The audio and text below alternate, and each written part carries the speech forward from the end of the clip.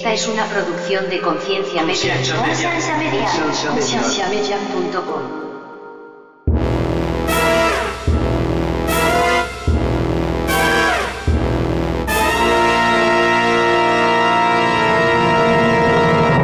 Porque la gente piensa que el monoteísmo es cuántos dioses adoro, ¿no? Es cuántos dioses reconoces, ¿correcto? Entonces el cristianismo está lejos de ser monoteísta. Y la ciencia más bien le dice a las personas, motiva a que la meta se estire. Yo siento que lo que la iglesia y la fe hace es decirnos, estos son los gigantes del pasado y usted lo que tiene que hacer es aprender lo que ellos aprenden y tratar de llegar a donde ellos llegaron y ahí usted ya cumple la meta. Y brother, para mí eso es súper limitante. Bienvenidos al programa de ConCiencia, un programa que tiene como meta crear conversación y promover la autoeducación en las personas, enfocándose en preguntas y temas que por años han sido ignorados y vetados, y trayendo opiniones educadas y respuestas modernas a ideas tradicionales y pasadas de tiempo. ConCiencia es una organización centrada en la existencia de Dios y en la necesidad de que las personas tengan las herramientas necesarias para poder defender aquello en que ellos creen.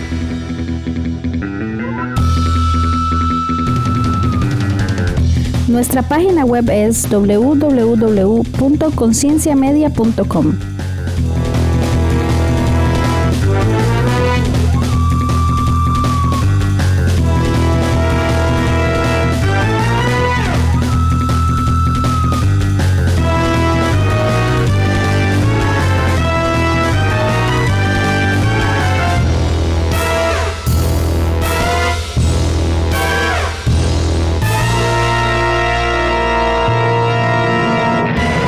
No hay tema ilícito, no hay tópico ilícito, no hay absolutamente nada, malas palabras o lo que sea, sin ninguna pena. Todo bien. Agnus, qué gusto verte. Sí, igual, mucho gusto conocerlos. ¿Cuál es la relación que tienen ustedes? Yo empiezo. Mi relación con Agnus siempre fue a la distancia, o sea, sin conocernos, pero yo me acuerdo, tiene como 3 años, más o menos. Sí, como 3 años que Julio Navarro, que Julio me dijo, Mae, tienes que escuchar este podcast porque es muy bueno, te va a gustar Mae, que no sé qué, y me lo pasó. Y desde ahí yo empecé a seguir a Caramelos. No, o sea, mentiría yo si digo que no me he perdido ningún episodio, pero sí es un podcast que sí llego a escuchar con frecuencia. Cuando me aparece ahí en mi feed de podcast a escuchar, seguido escucho, pues ahora sí que saltea. Entonces, desde ahí, pero realmente yo nunca había hablado con Agnus, o sea, de manera directa o personal. Nunca le había yo escrito ni nada. Igual había yo como, me parece, porque ahí tengo como que nociones que a lo mejor no son muy correctas, pero me parece que igual Héctor Memelas, no sé si Andrés me estaba hablando a mí, no, no sé si, Héctor, igual en así como que pláticas con él, así como que me acuerdo que mencionaba de que, no, sí, que Agnus, que no sé qué, es creativo, que no sé cuánto, entonces como que más que nada fue que yo escuché como siempre de ti, pero nunca hablé contigo directamente, entonces fue como que sabía que siempre existías ahí, pero nunca había tenido la oportunidad de conocerte, de escribirte o así, hasta ese día que tú me escribiste a mí y que yo dije, ahí está, o sea, todo el tiempo estuvo ahí. Ya. Así fue. Sí, yo sí te conocí en un Zoom que hizo Jesse. Ok, y ¿qué tiempo tiene eso? Hace muchos años, en la pandemia, andaba ahí, un día se puso como a mandar el link a todo el mundo y se conectó Leo, se conectó Héctor, se conectó Julio, te conectaste tú, pero creo que tú te conectaste un rato muy corto. Se conectó, olvidé su nombre, que está en Austin, él hizo un podcast Jonás. Jonás, Simón. Jonás. Conectó Jonás, que creo que hizo un podcast de un capítulo ya, ¿no? Eco tiene como 5 y ya. Ajá. Entonces, hicieron ese Zoom y yo ahí te vi. Ya. Pero donde realmente escuché algo tuyo fue, conocía a César Soto. Ya. Él vivió en Saltillo y fue una onda bien loca como yo lo conocí a él. Yo ni tenía idea que él hacía podcast. Lo conocí en un evento así y él fue bien amable y yo fui medio mamón con él. la verdad. Y luego ya supe quién era, ¿no? Y fue como, chale, o sea, qué grosero fui. Entonces ya le escribí, le pedí así como una disculpa, pero empecé a ver todo el contenido que él generaba. Y en una ocasión, no sé si él o tú posteó algo que habían grabado juntos. Ajá. Y fue que empecé a escucharte a ti, Oh, ya. con César. O sea, hace mucho tiempo eso. Sí, sí, sí, sí. Creo que fue a la par de que yo inicié el podcast. Ok. Sí, algo por ahí, o sea, más de 3 años tiene eso, o 3 años al Sí, menos. sí, sí, sí, tiene buen rato. Bueno, y Y es que ahí usted fue tiene que, más de 160 episodios, creo, ¿verdad? sí, 160 episodios esta semana. Qué bárbaro. Eso es constancia cañona. Nunca he parado, nunca, o sea, no hay una semana que yo no haya grabado un podcast desde que Qué empecé. chido, qué chido. Sí, O sea, ahí vas peleando con Leo Lozano, casi, casi. sí, no, es que él sí se dio un par de breaks, creo, según me platicó. Se ha dado breaks. Solo uno hace un año, creo, ¿no, Andrés? Hace un año creo que se un par. paró como meses, creo, algo así. No, no fue mucho, o sea, fue un único break, como de 2, 3 meses, y de ahí regresó con todo, abrió como 5 podcasts, sacó como 20,000 episodios en cada uno y retomó normal. O sea, recuperó Sí. el tiempo perdido. Oiga, ¿y cómo conoció usted a Julio? Julio, igual, lo conocí en el Zoom, que hicimos, este Zoom, en donde Jesse invita a varios, lo conozco ahí, igual lo veo, pero no sé, yo me animo a hacer un podcast. Le escribí a Leo por aparte y no me acuerdo ni por qué, creo que era de Monterrey, y dije, le iba a Tigres, yo no es que le vaya a Tigres, pero al final, no sé, tengo un amigo que le va a Tigres. Entonces, no sé, por alguna razón le escribí a Leo y él me animó a hacer el podcast, ¿no? Cuando yo empecé a escuchar podcast de alguien que hacía podcast, yo dije, no sé, me gusta escuchar eso y creo que yo puedo hacer eso.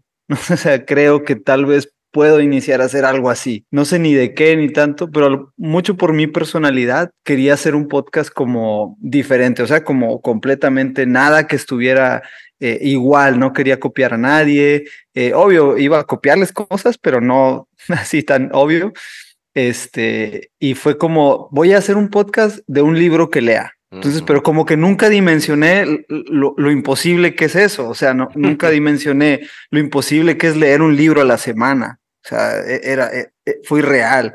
Y empecé haciéndolo y los primeros 20 o 30 episodios sí son así, de un libro Sí. a la semana. Sí, sí, Pero me acuerdo de eso. después fue insostenible eso, yo no podía leer esa cantidad y entonces empecé a hacer episodios de libros que me acordaba que había leído en algún momento. Luego dije, pues ¿por qué no una película? ¿Por qué no una canción? ¿Por qué no invito a alguien, no? Entonces ya como que lo fui diversificando el podcast. Sí. Y fue como inicié, o sea, como ya ahorita el podcast es de todo y nada. A veces hablo de algo que me pasa en el supermercado, en fin, ¿no? Algo así. Pero Julio me invita a su podcast a grabar Línea Curva con él. Le regreso la invitación. O sea, y en ese entonces todavía era como, hey, pues hagamos un podcast de un libro. Entonces era más como lanzarle un reto a él, de leamos juntos un libro y hagamos un podcast. Y así fue como conocí a Julio. Ya. Luego me invitó él, lo invité yo y después me volvió a invitar una tercera vez y me gustó mucho ¿Hablaron ese de Los episodio. Miserables? No. Sí, me acuerdo. sí. Sí, Hablamos ¿no? una vez de Los Miserables, sí. Sí, lo escuché. Pero la sí, primera me vez, acuerdo. ajá. Y en Hablamos el también podcast de de... él fue Neatipo 4, Ajá, ¿no? sí. ¿Sí? Y me Sí, a gustó fuerza, tanto ¿cómo no? ese episodio que yo lo agarré y también lo metí a mi podcast. O sea, Ya. di alguna intro diferente y ya lo presenté y lo metí. Entonces él ha estado 2 veces en mi podcast y yo he estado 2 veces, creo, con él. Algo así. Ya. Sí, me Más acuerdo. ese Sí. episodio compartido. Ya, Nice. algo así. David, Sí. ¿cómo estás, man? No está listo aún. Creo que no. Creo que no está listo. Conociéndolo, se ha de estar sirviendo un tequila o ha de estar sirviéndose alguna bebida alcohólica para prepararse para este podcast. Porque eso sí tienes que saber, David empieza medio ebrio y termina, o sea, Mal. conforme va avanzando la conversación, va bebiendo y se va poniendo más intensa. Es parte de la dinámica también. Pues me hubieran dicho. Nada, todo bien. Justo ahora no estoy en Saltillo, que es de donde soy yo. Yo soy de Saltillo. No estoy allá. Estoy trabajando y ando en México, en Hermosillo, Sonora. Hermosillo. ¿Conoces a Steino? ¿Eduardo Steino? No. Pues sé quién es. pero Ya. no, nunca he hablado No, con él. ok. Ajá, porque Sí. él está en... No me acuerdo, pero por ahí anda. Ya. ¿Quién Sí. es de allá, de donde tú eres? Creo que sí es Héctor, ¿no? O sea, creo que también es de Héctor, allá. sí. Él Ajá. iba a la él creció en la iglesia a la que yo asisto Ah, qué actualmente. chido. Ya, En ya. serio. Sí, o sea, yo conozco a Héctor desde niño. O sea, ¡Oh! Ok. Uy, no puede Hubiéramos sacar un aprovechado, montón de historias. yo hubiéramos lo hacía, aprovechado o y lo sea, invitábamos también. yo lo hice sufrir muchas veces a él. Sí, ya ¿Sí? le pedí ¿A perdón y tal. poco? ¿En qué Sí, sentido? Cuéntenos. Sí, eso yo está era, interesante. o sea, Ocupamos saber. a lo mejor, o sea, a lo mejor no sufría él, no sé, no puedo decir, no puedo hablar por él, pero yo fui mala onda con él. Me pasé, porque yo era el responsable de las áreas de producción en la iglesia. Actualmente sigo siendo, pero en ese entonces, pues estaba muy joven y mi carácter era muy, Volátil. sí, grosero, muy Ok. volátil. Y sí, a veces, pues, no sé, como que la fama y tal Es, cosa, pues es, es lo que deja esta admiración a los pastores, porque muchos pastores son así. Yo tengo un odio muy grande a esta, porque aquí pasa por todos lados y aquí a usted más bien le dicen, usted tiene que estar orgulloso que el pastor se enojó con usted y le gritó, porque eso quiere decir que ah, le están poniendo atención, que usted está dentro de su círculo, que está viendo lo que usted hace y yo así como, no, por favor, pero cuesta. Man. sí, Yo creo que ya podríamos actualmente, empezar, ¿no? Y esto Sí, estaría podríamos bueno empezar. grabarlo. Y David que pues solamente, yo supongo que está escuchando, no me contestó nunca. Vamos a verlo. David obra de maneras Pues si quiere hago la misteriosas. introducción, rapidita. Es más, hago la introducción, Yo creo que le des. presento a Rick y a David, pero paso de un solo a que Rick presente al invitado. Y entonces ya hace usted una pequeña presentación de Agnus. Trato hecho. Vale, vale. A ver qué me saco de la manga. Ok. Bienvenidos una vez más al podcast de ConCiencia.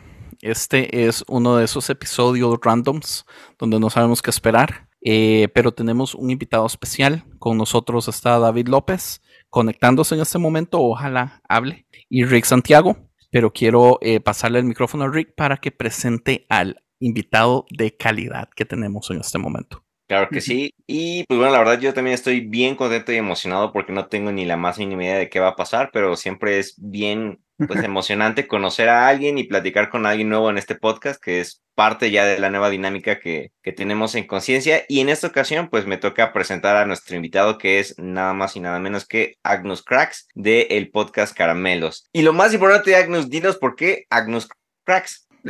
tengo un ¿Y por qué episodio de Caramelos? eso. ¿Y por qué Caramelos? Y tengo otro episodio de eso.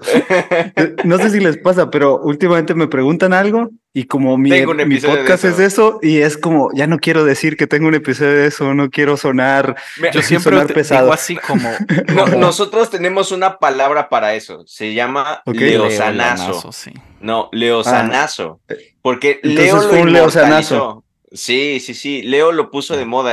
Leo cada oportunidad que tiene anuncia su podcast. Bueno, más bien sus 10,000 podcasts. Se autopromociona demasiado al punto que lo hemos agarrado de modo de burla porque él no puede decir algo sin tirar el link. No es ni siquiera que dice, yo tengo un podcast al respecto. Es que él dice, en este episodio aquí, métase y busquen el minuto 34. Es así como, Leo. Es como, A es mí como una carta me de tocó una Yu-Gi-Oh! vez, me tocó una vez estar en un Zoom donde estaba Leo y les dice, a ver, ¿por qué no me pasan sus Instagram para seguirlos? Yo les paso el mío para que también me sigan, ¿no? Obvio no siguió a nadie, creo. Ese es Leo Lozano. Oiga, usted acaba de grabar un episodio con Leo, ¿verdad? Ese no lo Sí, escuché. no, pero todo bien, todo Yo bien. lo escuché, yo lo escuché. No, La semana nosotros pasada amamos a salió. Leo. Ah, no, amamos a Leo Lo Lozano. amamos tanto que por eso lo molestamos Sí, tanto. 100% es parte de la familia. Caramelos es gracias a que él me dio un empujón para iniciar. Realmente muchos se inspiran, lo he dicho de muchas formas, muchos se inspiran como con ciertos mensajes y tal cosa, pero él directamente me dijo, hazlo, no pasa nada, anímate, sé constante, me dio 2, 3 tips para iniciarlo y gracias a que al ánimo de Leo fue que inicié Caramelos. Me preguntaron Crax porque en realidad sí es una larga historia, pero es como una firma que yo usaba. Realmente era Crax nada más. El Crax lo utilizaba por ahí mi secundaria y tenía unos amigos que le gustaba el graffiti, ¿no? Entonces, para el graffiti tienes que tener una línea o un tag, ¿no? Entonces, mi tag era Crax. Se me ocurrió, y entonces para todo usaba Crax. La cosa es que yo soy pésimo para dibujar. No sé dibujar nada. O sea, no me sale nada, ni un monito con palitos y patitas ahí. Soy pésimo. Pero aprendí todo el tema, ¿no? Todo el background de esta onda, y pues solo me creé mi propia firma y era Crax. Entonces, como yo no dibujaba nada, a todo lo que escribía, hacía un documento, una tarea, lo que sea, le firmaba Crax, Crax, Crax. Siempre. Pasaron los tiempos y un día andaba yo de muy cristianoide y escuchaba la canción de Tear Day. Ya, conocen la canción de Tear Day de Agnus Day. Ya. Entonces, Sí. después me investigando, yo no tenía ni idea qué significaba Agnus Dei. Investigué, dije, es latín, ok, y es cordero. Me gusta Agnus, ¿por qué no agregárselo a mi Crax? Y combinaba y dije, ahora ya soy una mejor persona porque tengo un apodo cristiano. Es una muy buena historia. Es súper catchy, déjeme decirlo. Y realmente a mí lo que me interesaba era el Crax, y como me gusta a mí que me llamen es Crax, pero toda la gente como que se engancha con el primero y dice Agnus, todo bien. Está bien, me gusta. A mí, lo primero que me viene a la mente con Agnus es como un corte de carne. No sé no, qué porque no, eso es Angus. Exacto, Agnus. pero en mi cabeza sí me suena. O sea, como que lo leo y lo primero que pienso es en carne. O sea, sé que es diferente, pero es lo primero que se me viene a la mente por la asociación de la No, letra. es que usted es mal cristiano, Rick. Por supuesto. No, Agnus por Day. supuesto que conozco de Agnus Day y la canción de Tear Day porque era la típica de las obras cristianas de los 2000 o de los 90, en donde estaba un Jesús que protegía a una muchacha y que llegaban las personas. Era con esa canción. Es más, si hoy en día ponemos en YouTube todavía Agnus Day, Tear Day, sale en esas obras todavía. Era como la canción esta de Lifehouse, ¿no? Que también Sí, tenía una Everything. obra. Ándale, esa. Sí, era la Fea, básica. qué fea, la ahora básica. perdón, qué fea. Sí, claro. Muy mal. Pero todos Yo escapando la de la hicimos cultura alguna vez en la cristiana vida. y me traen estos recuerdos. Bueno, man, sí. Pero todos la vimos. O si no la vimos, todos la hicimos alguna vez. Yo no la hice, gracias a Dios. Pero la coordinaste. Yo fui Mínimo por tuviste que años coordinarla. líder de ¿O no? teatro. Pues yo creo que estuve en la consola o algo hice ahí, pero no. Tuviste que ser parte de ella. De alguna forma. Sí, tuve que ser, sí, pero no directamente. Muy bien. Y Caramelos, que me preguntaban por qué Caramelos. Tengo un hijo de 7 años y colecciono calaveras. Ok. Calaveritas de estas de muchos colores, mexicanas y tal. Me gustan mucho las calaveras esas. Entonces tengo una colección, ahorita ya mucho más grande, en ese entonces era más pequeña, pero mi hijo, por alguna razón, no sé por qué, él les decía caramelos. Cuando estaba chiquito, cuando tenía como 3 años, él les decía caramelos a las calaveras. Entonces, él, no sé si se le confundió, escuchó algo, o una calavera de caramelo, no lo sé, no tengo ni idea, pero para él les decía caramelos a las calaveras. Entonces, sí, oiga, por y eso. una de las mejores portadas en podcast cristianos en español. 100%. ¿Quién la hizo? Una amiga que es diseñadora. Yo le dije más o menos cómo lo quería, pero en realidad ella hizo todo. Y lo increíble es que ella no es ilustradora. O sea, le echó un buen de ganas para ilustrarla y me gustó un montón. Y se supone que soy yo. O sea, ya tengo mucho más tatuajes, pero en ese entonces solamente tenía ese tatuaje de ese lado. Entonces se veía solo ya no sé en qué lado está. Acá está. Sí, de ese lado, correcto. Sí. Nice. Qué genial. Muy buena historia. Muy buenas historias. Y ahora sí le damos oficialmente la bienvenida a Dave. Dave, ¿cómo estás? Sí, yo ni saludé a nadie, pero Andrés, Rick, David, muchas gracias por la invitación. Muchas gracias por permitirme estar con ustedes. Es un honor. Un gusto que estés acá. Bienvenido a ConCiencia Podcast en su edición random. Dave, muestra con qué bebida nos acompañas el día de hoy. Es la nueva dinámica del podcast. ¿Con qué bebida nos acompaña Dave hoy? Nos abandonó. Con una modelo. Muy bien. Buena compañía. Es la del día de hoy. Muy bien. Sí. O sea, todo bien. Por el tipo de día debería ser un whisky doble en las rocas, pero todavía tengo mucho que hacer. Así que. Bueno, de las cosas que ahorita por lo poco que hemos platicado que se me ocurre en preguntarte es, o sea, hay dos cosas hasta ahora que me han sorprendido y es la constancia con tu podcast y la constancia con tu iglesia. Tienes que explicarme qué te ha hecho permanecer tanto tiempo en tu iglesia, o sea, no sé. Wow, esa es una pregunta bien que me pone en una posición súper vulnerable, pero no tengo problema en ser honesto. Ok. Porque si soy honesto con todos ustedes, me incomodan muchas cosas de la iglesia, Ya empezamos bien. muchísimas. Empezamos bien. Uy, ya me caes Yo, mejor ya. Vas. yo estoy en el lado oscuro feo, o sea, feo.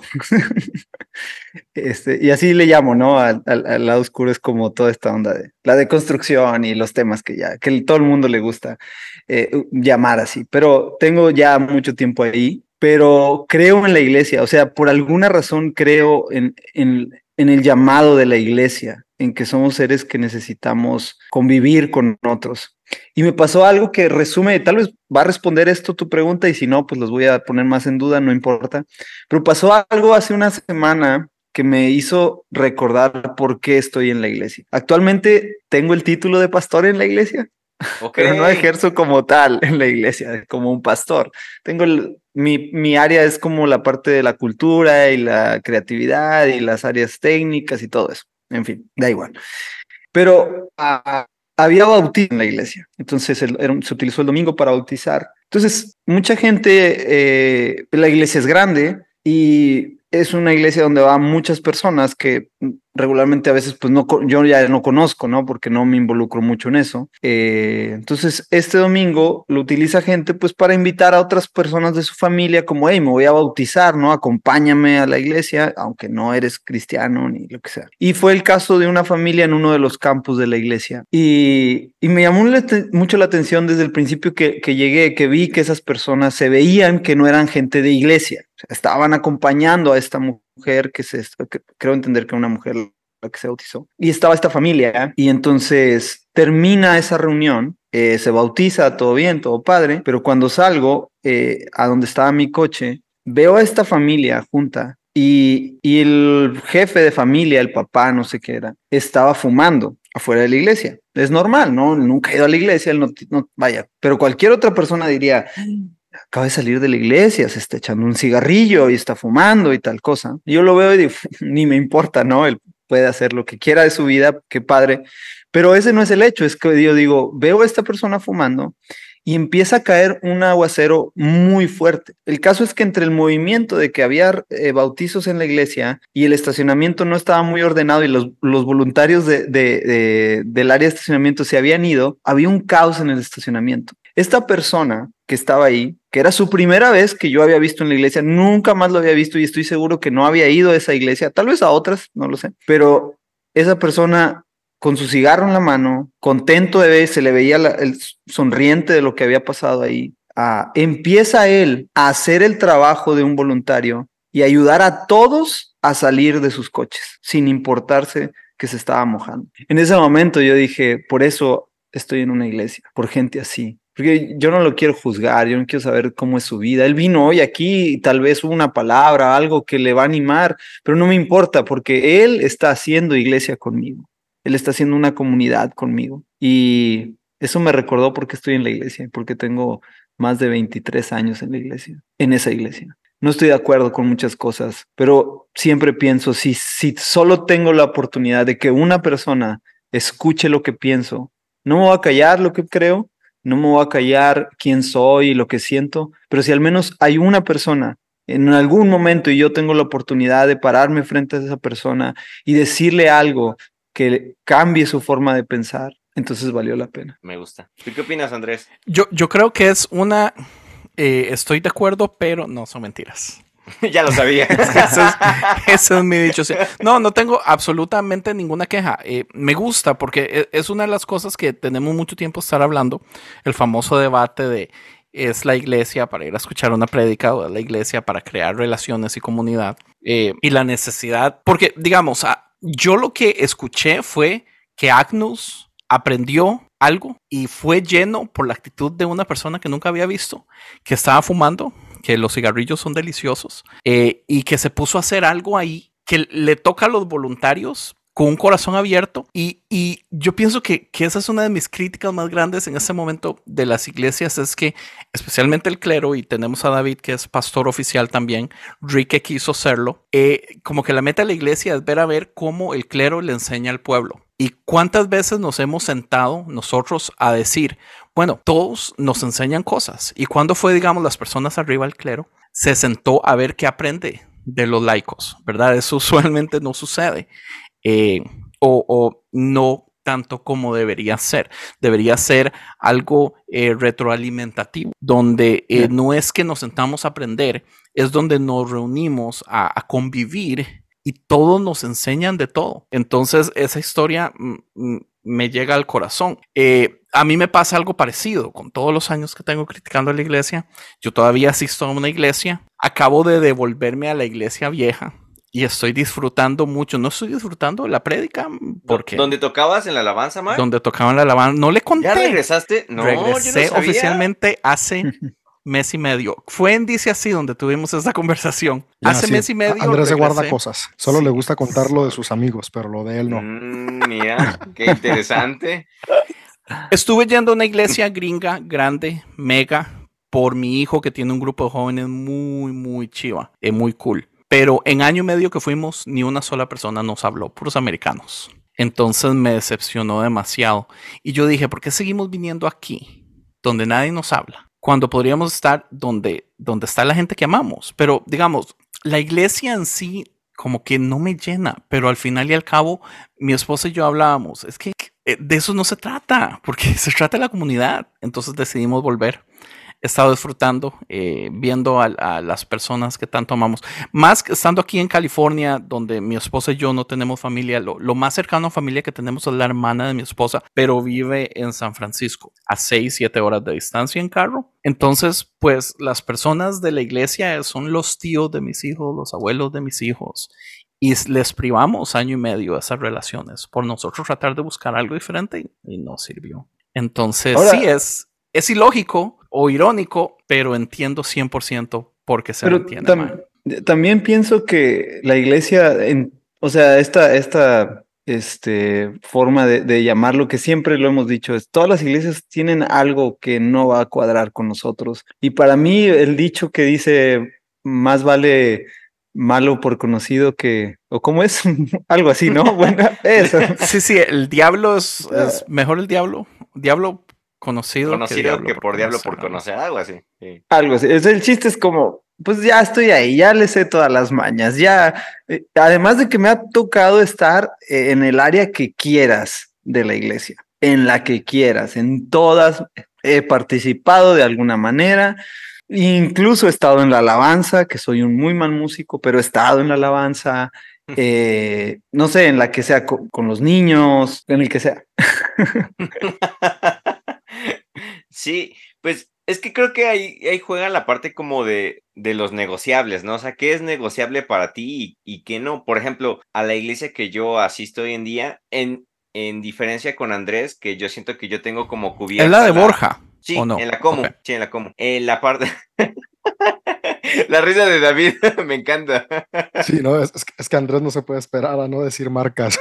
Es como de... No, estoy preguntando, estoy aclarando, yo no sé a qué hora sale Rick los domingos de la casa y no, pucha. Pero a ver, ¿cómo no te esta iglesia no está en Puebla, Borja? Sí, en Puebla. Sí. Ya. Yo voy con, ¿Tú estás con en Puebla? Borja, que está en Puebla, y yo soy de Puebla.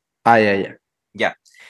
Entonces, por ejemplo, a diferencia de Andrés, que tiene esa necesidad de la comunidad, por lo que contaba él de la familia y todo eso, yo siento que esa necesidad mía sí está como muy cubierta pues sí, por parte de mi familia, el trabajo y toda esa parte. Y por lo que yo regresé a la iglesia, o por lo que yo sigo yendo, es porque yo empezaba a darme cuenta de que lo que a mí me hacía falta era una necesidad meramente contemplativa. O sea, el ambiente espiritual es lo que yo necesitaba. Y es algo que me gustó en la Comu. O sea... Pero es algo entonces que usted no logra llegar usted solito entre semana. No es algo que busco. Es muy diferente. Es que yo no lo busco. Entre semana yo siento que yo conozco a Dios más racionalmente o en mi día a día. O sea, de manera experiencial con la naturaleza. pero no es como, por ejemplo, yo al día de hoy muy rara vez me dedico a orar, o muy rara vez tal cual, en un ambiente místico, en un ambiente espiritual. Hoy en día casi no lo hago. Y en cambio el dedicarle 1 hora los domingos me gusta, siento que satisface esa área de mi vida de tener un ambiente contemplativo en una esfera espiritual.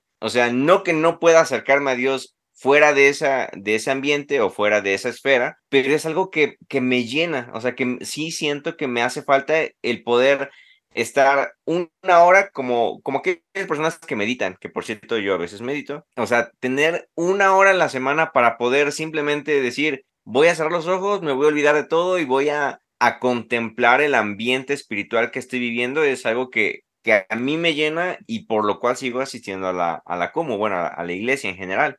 Entonces, es por lo que yo voy, pero de nuevo, o sea, creo que es como en las partes de los negociables y no negociables, ¿no? Yo estoy dispuesto a negociar, por ejemplo, el hecho de que también en la Comu yo siento que nadie me conoce y no conozco a nadie, pero ya superé la parte en la que yo quería buscar precisamente una comunidad. A lo mejor en otra etapa, en 1 año o 2 años, o a lo mejor cuando tenga hijos y quiera que mis hijos tengan relaciones o así, lo voy a buscar. Pero al día de hoy, esa área está como cubierta, entonces no busco precisamente eso. Y entonces puedo negociar la parte de la comunidad por encontrar un lugar en donde yo me siento como pleno en esa área contemplativa que creo que me hace falta. Entonces, creo que eso aplica como para cualquier persona que siga asistiendo a la iglesia y no sabe por qué sigue asistiendo. Es como, siempre hay algo, ¿no? O sea, siempre hay como un porqué que te siga atrayendo a asistir a una iglesia. Algunos es comunidad, algunos es el poder compartir, algunos es, por ejemplo, mi suegra sí es 100% comunidad. Ella siento que si no tiene una comunidad no está como sana. Entonces, es como diferente. Sí, pero escuchando eso, fíjate, una de las cosas que a mí la iglesia, no precisamente la iglesia, sino mi posición o mi creencia de la iglesia me robó, fue el aprender a relacionarme con gente fuera de la iglesia. Yo crecí, Sí, soy cristiano desde los 8 años Ok. y crecí en una tradición bautista. Ok. Soy bautista desde mis 8 años hasta los 16 años, ¿no? Que fue que cambié a la otra iglesia. Pero todo ese tiempo, pues mi juventud, toda la parte de la prepa, Espera, pausa. ¿Cuántos años tienes? Me perdí. ¿Cuántos años crees que tengo? Rick, eso no se pregunta. Nada más para saber si... Aunque tú no lo creas, tengo 40 años. Ok. Sí, te ves mucho. Te ves 100% te ves más joven que David y Andrés. O sea, Fuck. de entrada. Sí, Fuck. Wow, Rick, thank you. Ya, No era tengo necesario 40. hacer eso, pero thank you. Tengo que cortarme pelo y definitivamente ir por Botox y una bichetomía y pintarme la barba. Ok, perdón. Continúa, Agnus. Sí, o sea, entonces, además, fíjate, para mí fue muy contrastante porque yo crezco en la tradición bautista, muy legalista, muy fundamentalista todo, pero a la par estudio mi educación primaria y secundaria y parte de la preparatoria o bachillerato es en una escuela católica. Ok. Entonces, para mí, era a la edad de ser joven, en donde no aprendes a tensar, sino que todos son extremos, todo es blanco, todo es negro, el dualismo, ahí es donde lo aprendemos, pienso yo. Eh, yo estoy estudiando en una escuela católica en la que tienes que ir a misa, tienes que aprender texto, tienes que saber tantas cosas por más de 9 años, pero a la par en las tardes voy a una iglesia cristiana, en donde me gusta eso, donde tengo a mis amigos y tal. Entonces yo no aprendo nunca realmente a diferenciar y para mí no me importa no tener amigos en la escuela. Cuando ya estoy en mi juventud iniciando y tal, yo nunca me aseguré de tener amigos y me di cuenta de eso hace como unos 4 años o 3 años, en el que por alguna razón yo estaba haciendo un trabajo y estaba en un evento y ese evento era una de las bodas de uno de mis amigos de la secundaria, un compañero, y me sentí muy triste, o sea, por dentro yo me sentí incapaz de saludarlos, además por mi personalidad y tal, pero estaba viendo que muchos de ellos eran amigos de mi secundaria, que se seguían viendo, que se seguían frecuentando, que ver las fotos juntos y tal, y yo estaba a la distancia y era como, me vieron algunos de ellos y ni siquiera se acordaron de mí, y fue como, es que yo nunca hice nada por eso, porque para mí mi mundo era la iglesia. Y mientras todo estuviera en la iglesia no había problema. Y me cobró una factura bien cara darme cuenta de eso. Entonces ahorita yo estoy evitando a toda costa yo quiero tener amigos sin importar quiénes son, si son satánicos, si son... No me importa nada. Como O sea, y sus hijos, ¿verdad? ¿Cuántos hijos tiene? Tengo uno, solamente uno. Qué miedo, porque, brother, el mío tiene 14. Y yo, cada vez que sale de la iglesia, yo le digo, venga papi, dígame qué le enseñaron. Porque yo ocupo decirle, esto es incorrecto, esto no es así, esto está más o menos, pero venga, hablemos al respecto, esto está bien. Porque yo no, a mí me da pánico pensar que vaya a pasar por las cosas que a mí me tocó venir a darme cuenta a mis 25 años. O sea, es triste, man. Ahora estaré haciéndole un daño más grande. No sé. Mi hijo está muy chico, pero lo que he tratado de aprender, de hacer es, platícame, ¿qué te dijeron tal cosa? Yo le digo, piensa, cuando estés más grande, trata de acordarte de esto de una manera crítica. O sea, acuérdate de esto nada más. Pero yo quiero también que él descubra ciertas cosas. No quiero ser la persona que todo le va a poner las trampas, ¿no? O las cosas fáciles. No sé, quiero ser más bien alguien que lo acompañe en ese proceso. O así me lo imagino. Igual, o sea, igual no sé si va a ser posible, pero quiero ser alguien que esté acompañándolo en esas dudas, en el que si él llega con cierta cosa y tal cosa, yo nomás decirle, hey, yo no creo que eso sea lo correcto. Yo te propongo esto y animarlo más en ese acompañamiento. Creo que ese al menos es mi forma de verlo. Sí, con mi hijo la última conversación que tuvimos fue el Espíritu Santo, ¿verdad? ¿Qué es para usted el Espíritu Santo? Okay. ¿Qué cree usted que puede hacer el Espíritu Santo? Una paloma, ¿verdad?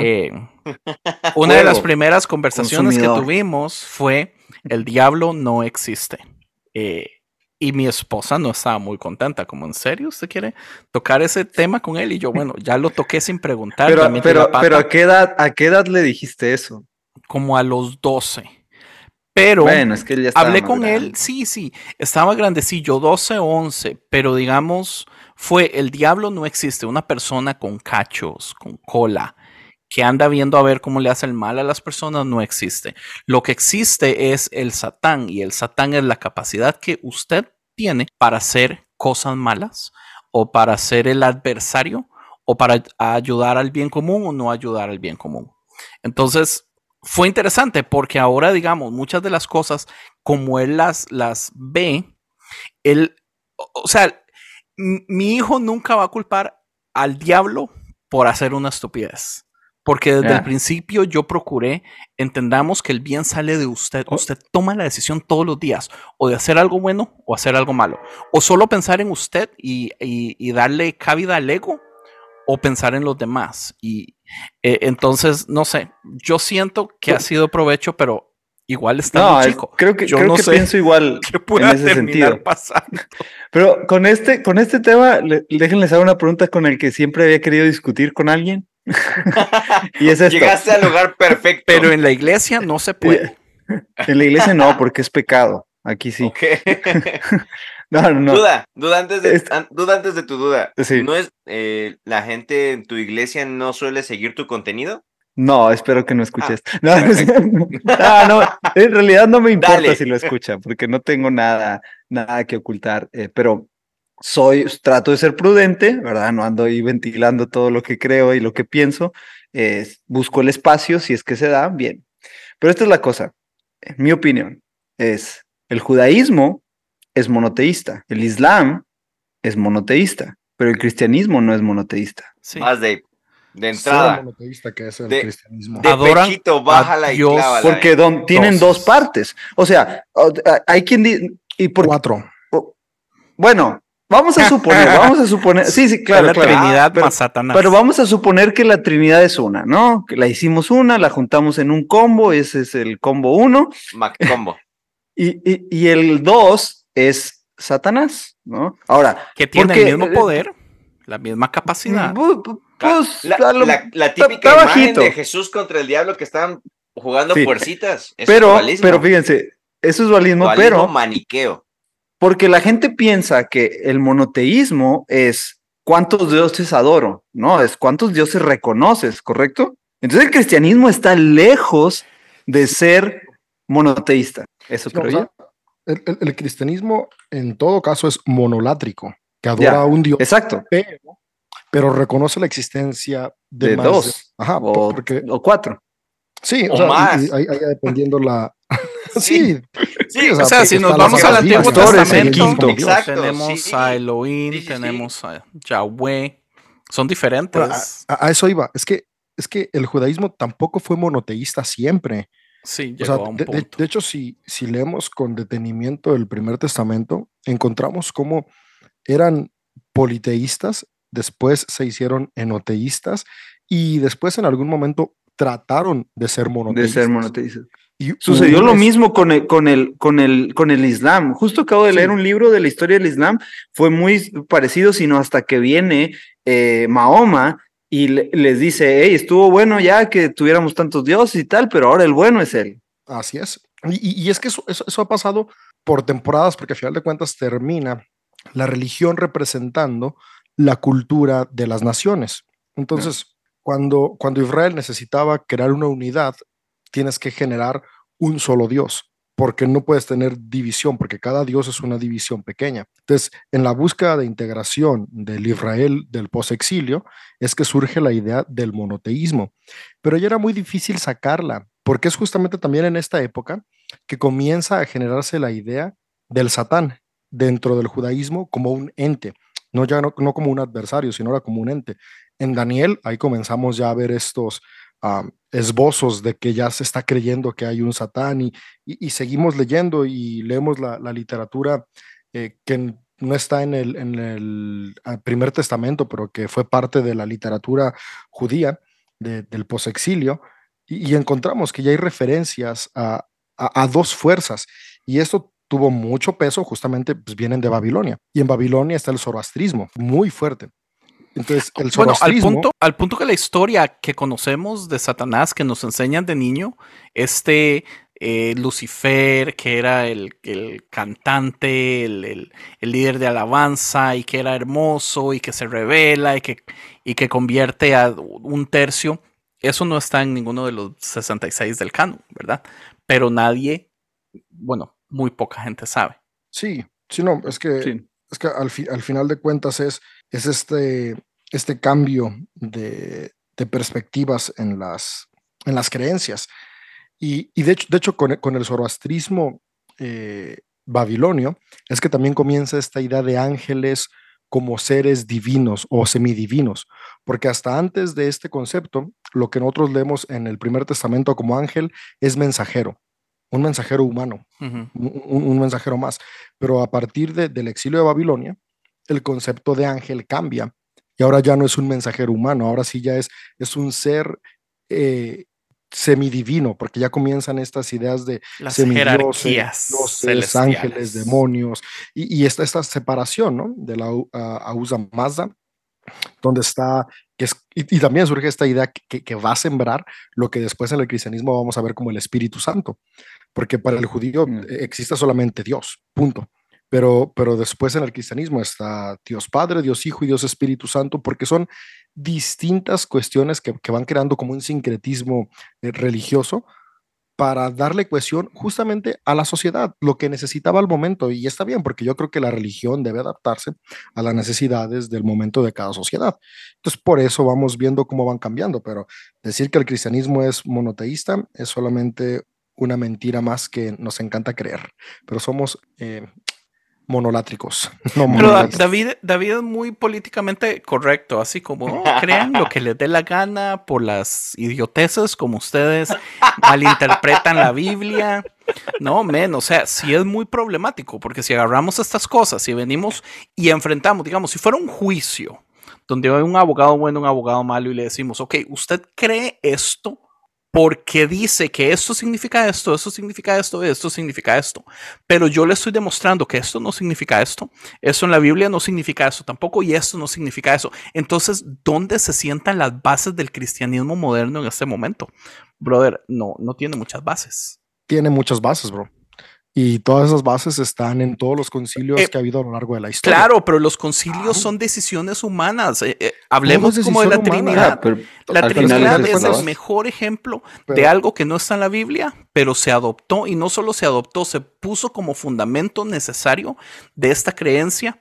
Y no está ahí, man. O sea, yo sé que me van a decir, es que sí está, pero porque si usted agarra esto, no, es que, pero algo, no está. Algo interesante de la Biblia es que, y justamente es una de las cosas chidas de ese libro espiritual, como fue escrito por tantas culturas distintas, o sea, podríamos pensar que fue un mismo pueblo, pero no, o sea, a través de los años fue cambiando y fueron distintas naciones que estaban en una misma región y puede que tenían los mismos antecedentes, sí, pero al final de cuentas fueron diferentes naciones. Simplemente el México de hoy no es el mismo México de hace 200 años, ni el mismo México de hace 500 años, ni el mismo México de hace 1000 años. Entonces, aunque hoy tengamos escritos que podamos decir así, para empezar ni siquiera era México, ¿verdad? Eran primero el Imperio Azteca, el Imperio Maya, el imperio. Después fue California, dice. Y también California era parte de México. Y después fue la Nueva España, y después fue México, y después nos quitaron, bueno, el pendejo de Santana hizo que le regaló California y Texas y estas secciones a Estados Unidos. Fue cambiando y al final de cuentas lo que vamos pensando va siendo distinto. Entonces, algo increíble de la Biblia es que nos presenta la perspectiva de ver la espiritualidad a través de muchos milenios, por lo tanto tenemos muchos puntos de vista. Por eso es que la Biblia es un libro que permite generar tantas doctrinas. O sea, el cristianismo está tan dividido justamente porque su libro base es un libro que contiene siglos de pensamiento diverso, es un libro sincrético, son muchas ideas en una, lo que va a permitir que justifiquemos lo que queramos lo podemos justificar con el texto bíblico. Entonces, por eso tenemos montones de expresiones, pero al mismo tiempo es la riqueza que yo veo en ese libro, ¿no? Que nos permite darnos cuenta cómo a pesar de los cambios de pensamiento, el ser humano sigue manteniendo una misma búsqueda. Y en medio de esta búsqueda, desde sus mejores intenciones, busca lo mejor. Que el día de hoy podemos juzgarlo como que no es bueno, pues claro, han pasado siglos de avance en la empatía y en la moralidad y en etc, etc. Pero para su momento fue lo mejor. Para su momento ayudó, para su momento trajo válido. Para su momento fue bueno, pero es realmente bueno ahora, vean. Y nos inspira. Es como, por ejemplo, Isaac Newton. En su momento... la inspiración de David. Buenísimo, ¿no? Pero hoy en día empezamos a ver la ciencia desde otra pero es que estamos hablando de ciencia. No, son parecidos. Yo escuché un podcast hace un par de días que hablaba de inteligencia artificial. Y era un experto de inteligencia artificial que tiene 30 años de estar trabajando en inteligencia artificial. Y él estaba explicando que una de las cosas que están utilizando con la inteligencia artificial en este momento es dejando que la inteligencia artificial ponga las reglas de cero. Entonces, por ejemplo, para que se autoentrene, agarran un juego, cualquier juego, puede ser uno de esos básicos, el de ajedrez, el de Pong, donde están las barritas y la bolita tiene que estar rebotando. Antes a la inteligencia artificial se le metían las reglas y se le trataba de explicar, esto es cómo funciona, eso es lo que usted tiene que hacer, cada punto es esto. Y cada vez que hacía un punto se le premiaba. Entonces se le ponían las reglas desde el principio. Como lo explica este chaval, y puedo poner el link de este episodio para que lo quiera ir a escuchar, es en inglés. Él explicaba cómo ese proceso era un proceso lento porque estaba limitando a la inteligencia artificial con reglas. Entonces, tiempo después decidieron meter a la inteligencia artificial sin reglas solamente para conocer el sistema, píxel por píxel, pero no le dijeron cuál era la razón, no le dijeron cuál era la meta, no le dijeron cómo ganaba puntos, no le dijeron absolutamente nada. Dejaron de premiar al sistema cada vez que lo hacía correcto, para ver si el sistema estaba en la capacidad de aprender las reglas y si podía jugar también. Y lo que se dieron cuenta fue que el sistema se adapta mejor, más rápido y no está limitado a las reglas, sino que busca mejores formas de jugar el juego y lo hace más interesante, aprende más rápido y se desarrolla más rápido. Y yo pensaba esto exactamente lo que dice David, de decir fue bueno en su tiempo. Yo puse un thread ahorita, porque ahora se llaman threads, qué emoción, que hablaba acerca de cómo la ciencia construye en los hombros de los gigantes del pasado, y la ciencia más bien le dice a las personas, motiva a que la meta se estire. Y la fe también. No creo.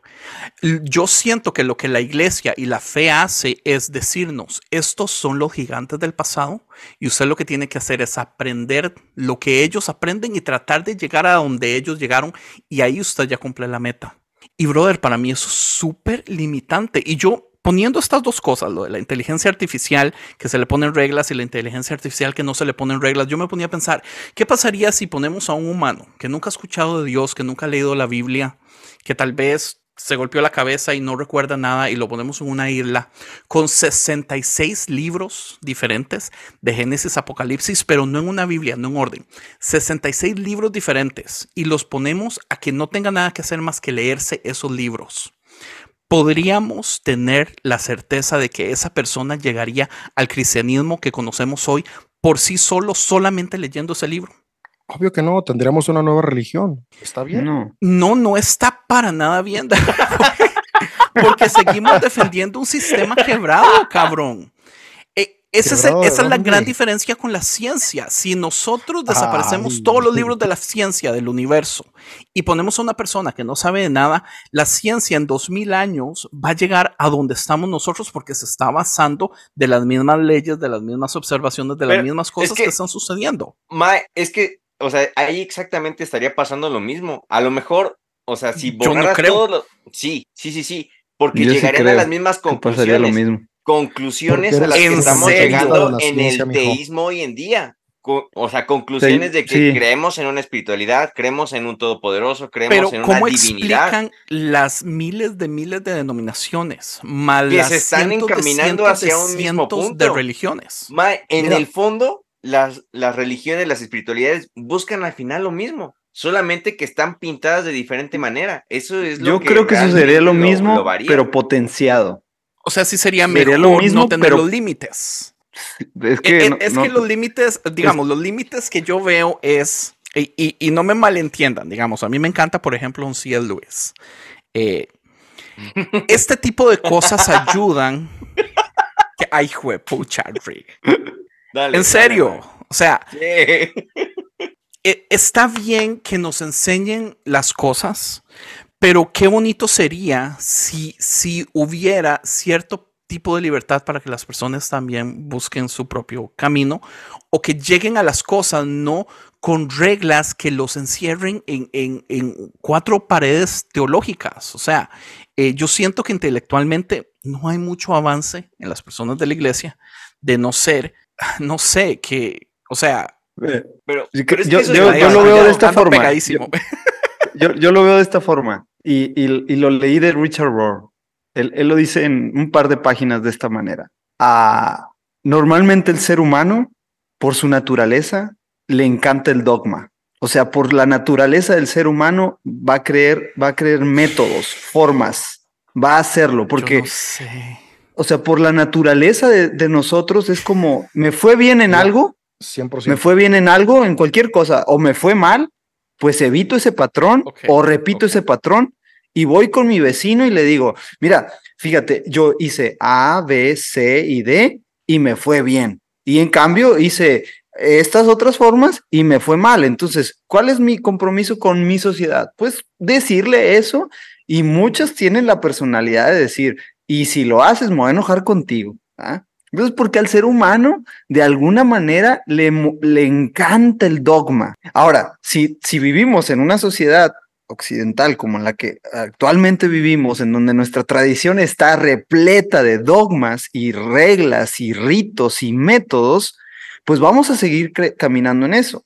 Cuando vemos unas tradiciones mucho más orientales, en donde están más preocupados por las experiencias más que por el dogma, entonces podemos ver una espiritualidad mucho más evolucionada en ese sentido. Entonces, Richard Rohr lo decía de esta manera: si tú quieres acercarte al texto bíblico, si quieres descubrir a un Dios vivo, tener una espiritualidad mucho más latente con Dios, tienes que dejar de lado el dogma y buscar mucho más la experiencia.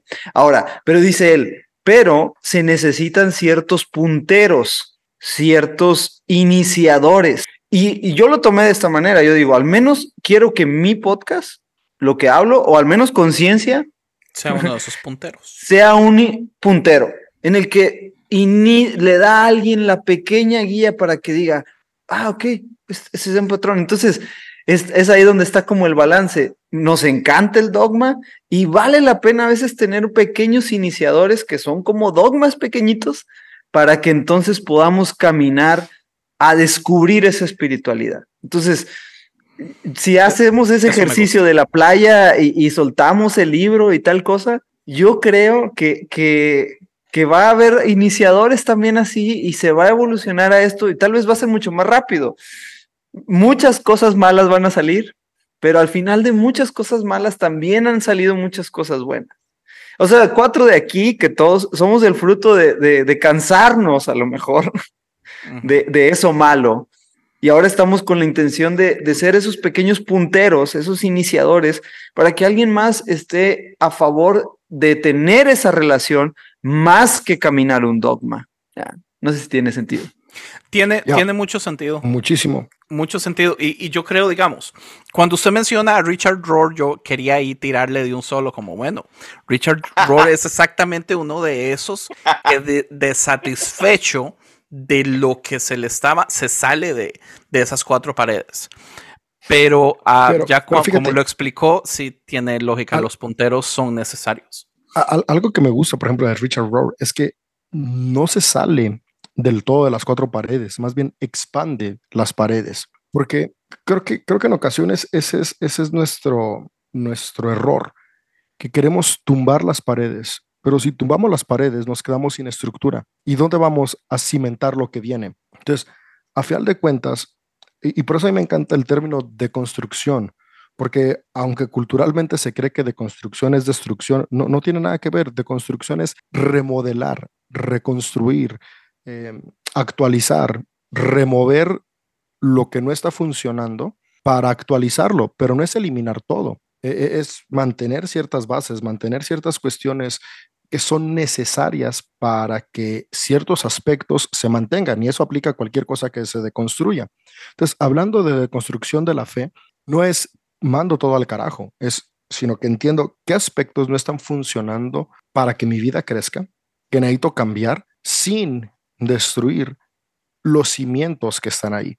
Y esto ya depende también de la capacidad de cada persona, y con capacidad no me refiero a qué tan inteligente o no inteligente sea, sino personalidad, tiempo de vida, edad, recursos, o sea, son un montón de cosas que van a ir de la mano.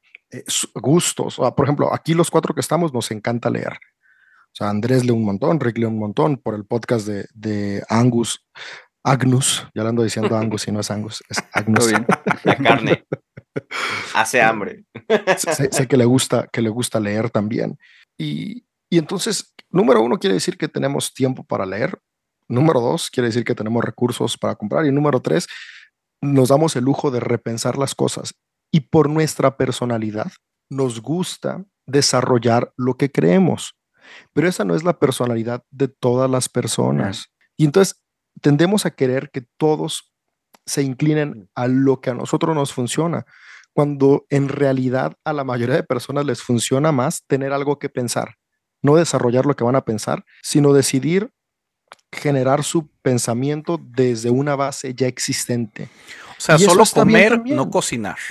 Claro, y está bien. Sí, porque fíjate, por eso existe McDonald's. Y existe el que quiere cocinar, pero con la receta, porque no es creativo con la cocina. Yo lo que Exacto. creo, Y el que y quiere se lo he cocinar, dicho, pero no puede. y se lo he dicho a David muchas veces también, es yo amaría que ese tipo de cosas también fueran opcionales, porque yo le aseguro, y por experiencia, o sea, yo conozco mucha gente, yo conozco personas que Bro, decían a mí déjame esas te digo cosas no algo. me interesaban y ahora me La interesan, opción, pero fue gracias porque usted hizo, yo le traje algo, o sea, es a veces, muchísimas veces, cómo se traen los temas a la vez, a la mesa y la cómo opción se es un tocan y cómo privilegio. se... Sí, es un Y es algo que puto a veces privilegio, ignoramos. mae. O sea, en buen plan, la opción es un privilegio. No todos tienen el privilegio de irse por la opción, por muchas cosas. Y es que no nada más es detenerte a pensar, es en ocasiones hay gente que no puede darse el privilegio de perder lo que hoy tiene por el lujo de generar su pensamiento. Porque no nada más es eso. Yeah. Al tú generar tu pensamiento pierdes, porque estás saliéndote del sistema. Y estar fuera O del sea, todo lo sistema que le tiene has su costo. invertido, claro, todo lo Claro. que toda tu vida puede ser. Muchos no pueden darse ese lujo. Tal vez quisieran, pero no pueden. Y es ser empáticos con esas cuestiones también. Y es ahí, Mae, donde entra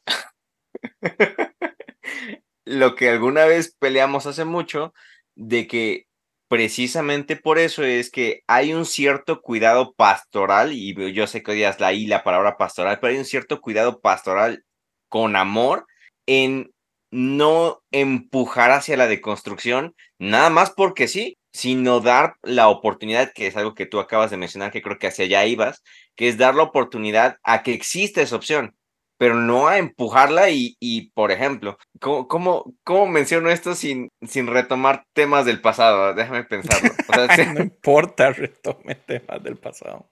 o sea, a mí se me hace muy válido cuando una persona dice, yo no quiero hablar de temas de deconstrucción con mis hijos o con mi esposa o con mis padres que tienen años en una tradición, porque sé que los voy a aventar a una bronca mental y una angustia existencial a la que a lo mejor no van a tener ni el tiempo, ni la preparación, ni la dedicación para atender, que es algo que en algún momento peleamos. Sin en cambio, lo que yo sí creo y que creo que todos deberíamos de seguir apoyando es a brindar las opciones, que es lo que tú dices, que existan los temas en la mesa, pero no empujarlos como patada o sea, al acantilado.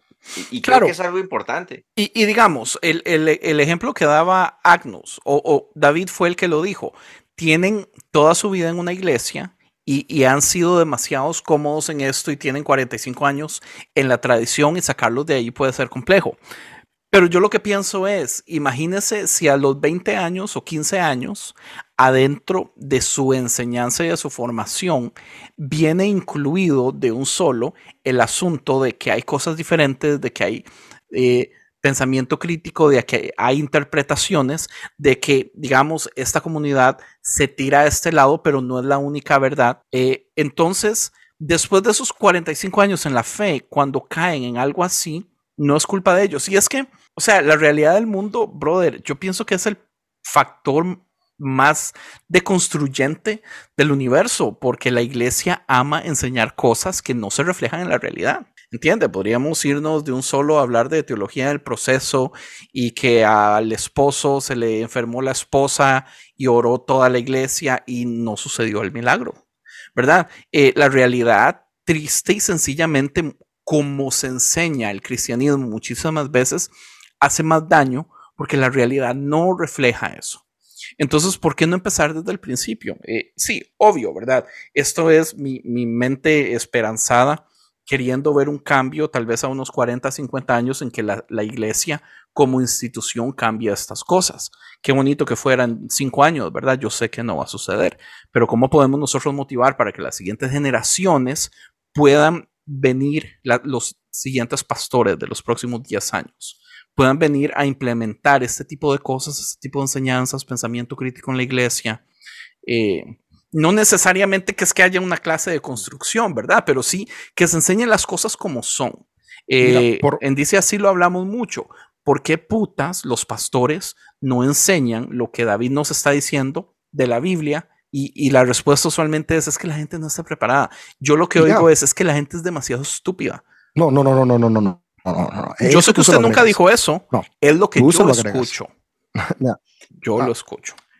La cosa es que, y te lo digo por experiencia, porque yo lo intenté hacer en CDO. Llegar a este punto, CDO es la iglesia de la que soy parte, llegar al punto de decir, esta es una expresión y están todas estas demás, y esta es una forma de creer y están todas estas demás. Y en el proceso me fui dando cuenta de una pérdida de identidad de la comunidad y eso se vea reflejado en una pérdida de compromiso. Cada vez menos gente queriendo ser voluntaria, cada vez menos gente Ofrendando y ayudando económicamente. claro, diezmos y ofrendas, eso se fue al fondo, ¿no? Al pico, literalmente. Ahorita yo creo que bajó un 800%, ¿no? El ingreso. Voluntarios igual, ¿no? Se va hasta el suelo. eh, no se siente, porque se siente cuando hay una cohesión de la comunidad, se siente, es como de mi tribu, mi grupo, se siente. Ahorita no se siente eso en CDO, se siente, igual es fuerte decirlo, ¿no? Pero se siente muerto y eso a mí me agüita. O sea, ves, está la gente, tal vez están las 250 personas, que es el promedio de asistencia, está la música, está la producción, pero hay algo que falta. Y me di cuenta, o sea, porque en los últimos años estoy leyendo muchos psiquiatras, psicólogos, porque me llamó la atención esta cuestión, ¿no? Sí es algo que ha estado pegándome fuerte. Y me di cuenta que el ser humano necesita certezas para generar tribus. O sea, tú eres parte de una tribu porque estás convencido de que eso es lo mejor. No porque es una opción. O sea, la gente que realmente apoya los equipos de deportes, que Andrés odia el deporte, para variar, pero quienes son apasionados del deporte, le van a su equipo porque están convencidos que es el mejor equipo.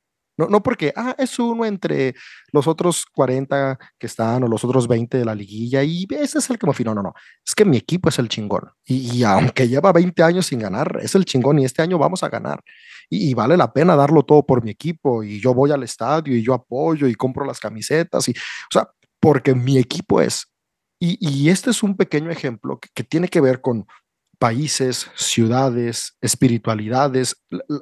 Las tribus necesitan un punto en común de cohesión y son estas verdades que aunque no son absolutas, se sienten como absolutas, lo que te hace sentir parte de un equipo. Y al menos yo me di cuenta que cuando traté de borrar la línea de lo absoluto, borré también esta cadena que unía. ¿No? Y ahora al final de cuentas no hay una cohesión, no hay algo que nos una, porque al final de cuentas, si puedo creer cualquier cosa, pues da lo mismo, hoy vengo aquí y el día de mañana ya no.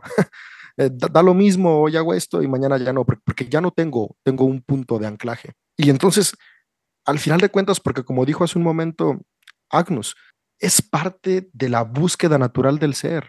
O sea, al ser humano le gustan las certezas.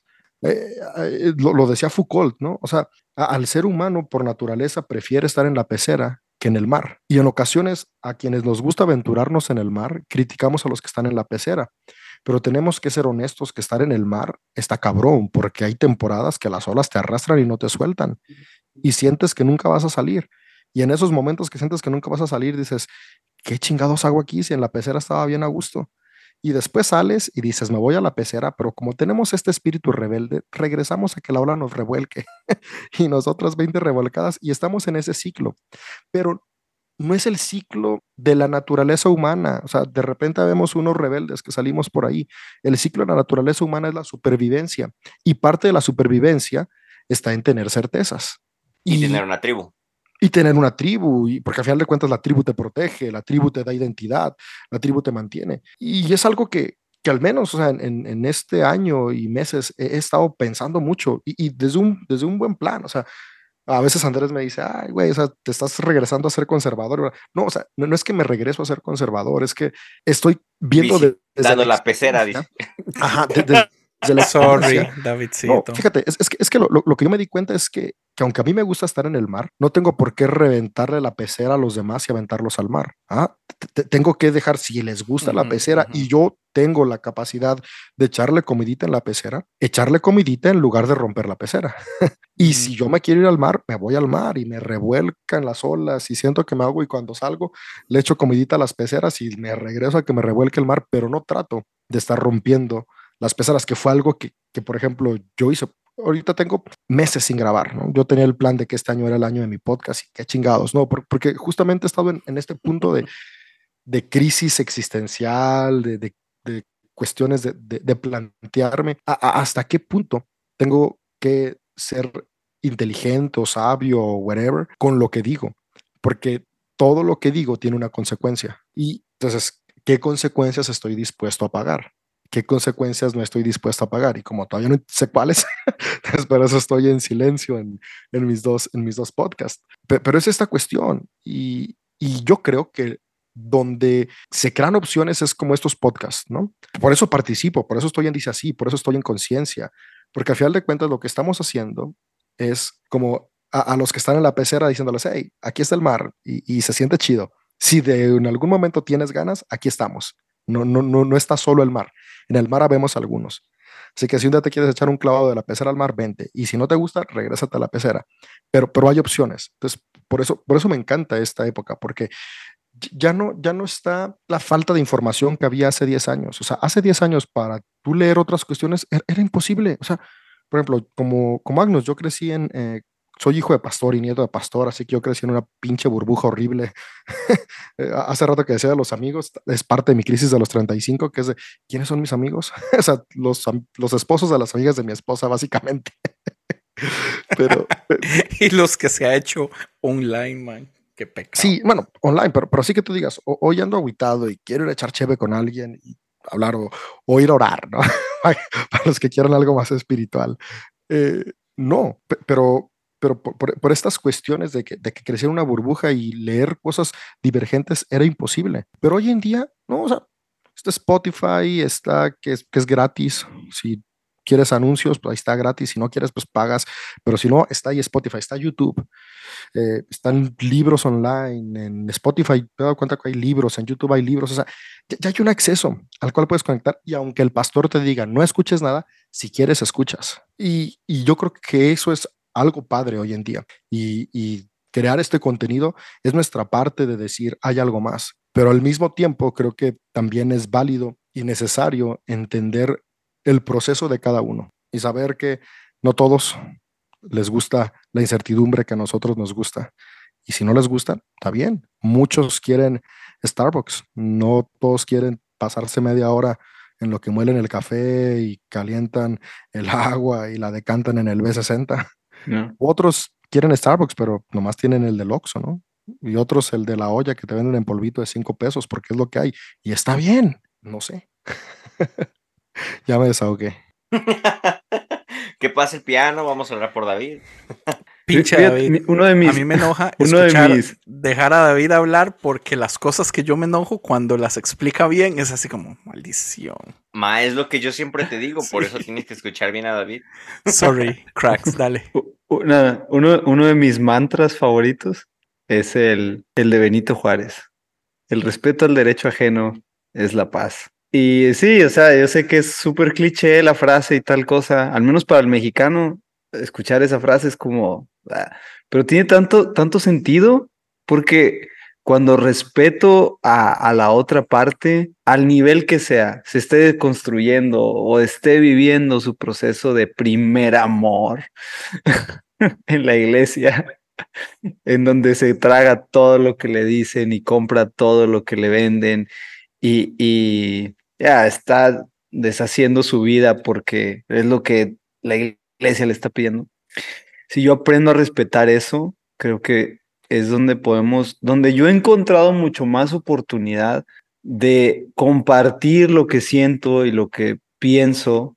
Les soy honesto, hace poco estaba hablando con alguien que recién conocí y me preguntó algo de la iglesia y la verdad es que me dio pena invitarlo a la iglesia.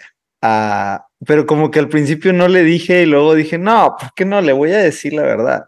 Le voy a decir, mira, dije, yo voy a esta iglesia, creo en esto, no estoy de acuerdo con muchas cosas. Si quieres, ve, pero desde ahorita te digo, o sea, yo no estoy de acuerdo con esto, pero si tú aprendes a respetar y a tomar tu propio criterio, tal vez puedas descubrir cosas padres en la iglesia, las mismas que yo he tratado de descubrir por años. Al final no sé si, no ha ido a la iglesia. No sé si vaya a Al ir. final sí lo asusté y no creo que va a ir nunca. Pero al final es eso, o sea, el respeto al derecho, o sea, a que cada quien tome su propia decisión, al ritmo. Y es que hay ciertas personas, y no lo digo por ti, Andrés, porque creo que dentro de tu hate y tu coraje y todo, siempre he visto el respeto, escuchando algunos de sus Andrés es un episodios. osito. Es un pastor, Andrés, lo niega, pero es un pastor. Sí, está Y disfrazado aunque nada veo más. tu enojo, pero hay algunas personas que no sé ni por qué los sigo y que tienen algunos podcasts que sí tiran a bola de ignorantes. Si no caminas en la construcción, la iglesia es lo peor que le ha existido, que ha existido para el ser humano. Y no sé, yo no estoy de ese lado, o sea, no estoy en ese extremo. Y no me gusta pensar que existe ese extremo porque si lo piensas, estamos haciendo lo mismo, pero al otro lado. O sea, estamos creando un dogma de construirnos a fuerza. Sí, y siendo Y, fundamentalistas deconstruidos. ajá, exacto. Y me gusta más la idea de David, en la que él dice, o sea, pues ahí está el mar. ¿Quién quiere venir al mar? Está la pecera. Pero esas personas que quieren romper las peceras, nada más porque a ellos les fue mal. Y ojo, a mí me ha ido mal en la iglesia, o sea, perdí muchas cosas. Les podría contar otra historia acerca de eso, tan fuerte, pero no estoy listo para contarla por aquí. Para la próxima, Pero nos llama, para la ponemos próxima. fecha, ponemos hora. Y es una buena historia, pero ya no estoy listo. Pero la cosa es esa, o sea, todo lo que la iglesia me ha robado, que yo le he permitido que me robara, si quieren llamarlo así. Pero no, aunque me ha pasado eso, no estoy en el grado de andar rompiendo peceras de todo el mundo, porque no es parte. No creo en Jesús, creo que todos creemos en Jesús, y Jesús no nos enseña eso, no nos enseña a romper peceras. Yo sí creo que yo peco de... Rick me lo ha dicho muchas veces. Rick me ha dicho que yo soy hipócrita porque eh, yo predico eso que usted dice de la paz a todo el mundo, pero de la iglesia para afuera, o sea, a ateos, a otras Okay. religiones, Mientras no a todos sea, les si tengo eres paz. Pero cristiano, entonces no. cuando es iglesia hacia adentro, sí soy súper crítico y súper fuerte. Pero no todo lo que usted dijo, man, 100% de acuerdo.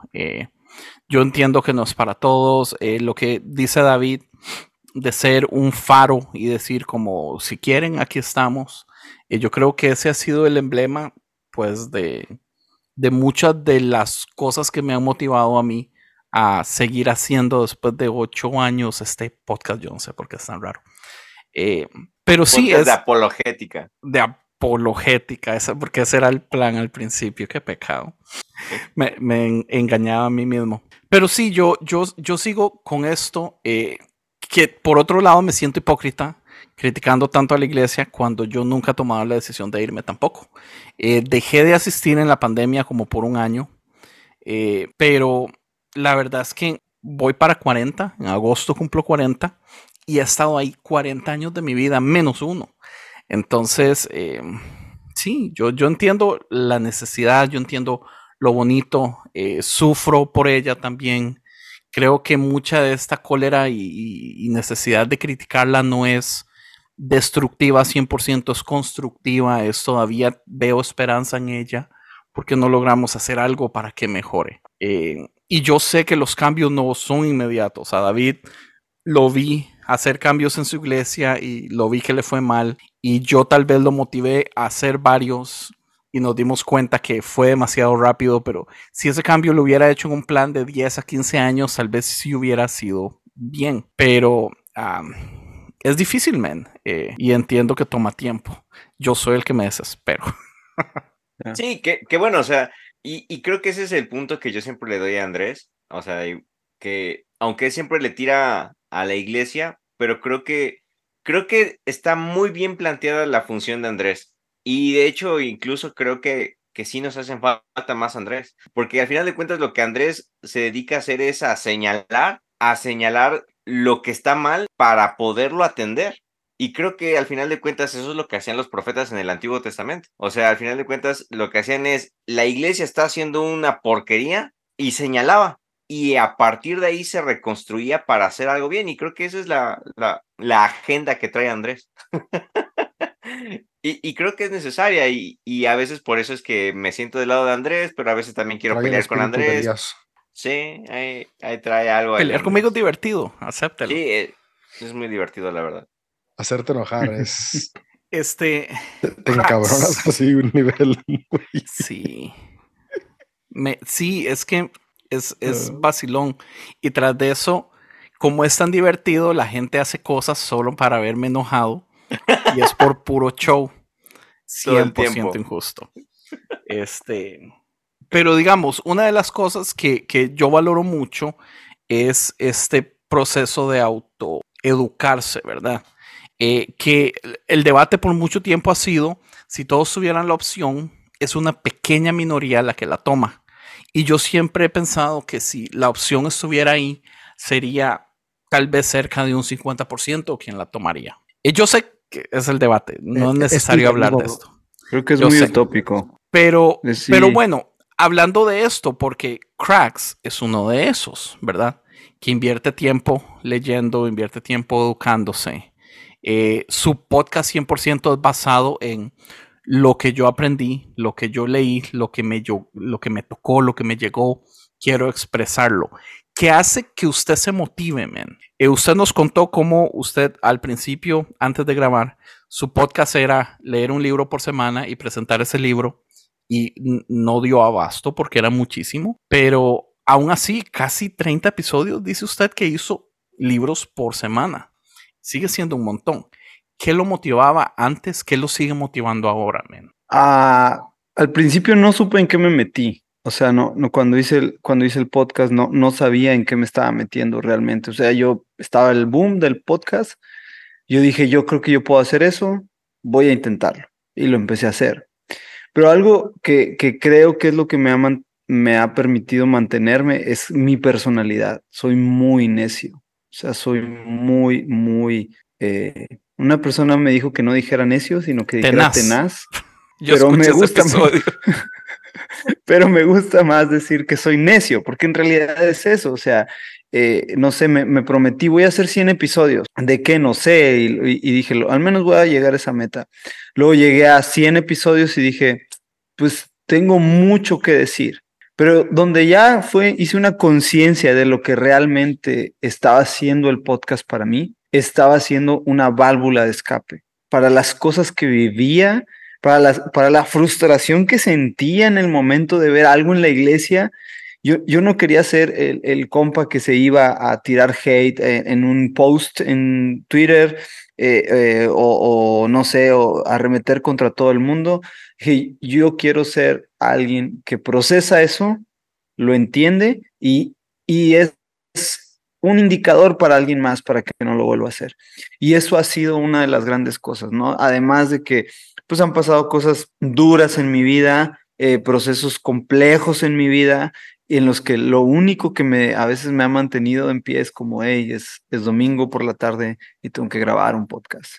Y tengo que saber qué decir y porque sé que hay algunas personas que me escuchan y que están esperando algo que yo pueda decirles. Ahora, no es como que yo tenga una verdad y tal cosa, pero al menos hay una persona que está esperando escuchar algo de contenido y lo voy a seguir haciendo desde mi corazón, desde lo que yo entiendo que cómo veo las cosas y eso ha hecho match con algunas personas. Entonces, no sé, creo que se ha creado una pequeña comunidad, no es que me escuchen muchas personas como tal, pero sí hay una pequeña comunidad que si por alguna razón normalmente sube el episodio los lunes a las 4 de la mañana, entonces dan las 8 o 9 de la mañana y no está el episodio porque me equivoqué o porque se me hizo tarde o tal cosa, me escriben un texto como preguntándome, hey, ¿dónde está el podcast? No hubo episodio esta semana. Y entonces, no sé, eso es lo que me ha permitido como ayudarme a mí mismo, ¿no? No sé, es como una válvula de escape para mí y es por eso que tengo no sé, tantos episodios. No fui consciente, les soy honesto a los tres, no fui consciente de que tenía 3 años grabando. O sea, si no fue como alguien que me dijo, hey, ya tienes 157 episodios. Y yo, sí, me dice, pues ya tienes 3 años. Y fue como, no fui consciente que realmente tenía 3 años sin parar. Ya, entonces ese ha sido para mí este proyecto de Caramelos. Y siempre digo, no sé cuántos, ya no tengo un número en la mente. Voy a dejar de hacer el proyecto cuando yo sienta que, no sé, ya no tengo nada más que decir.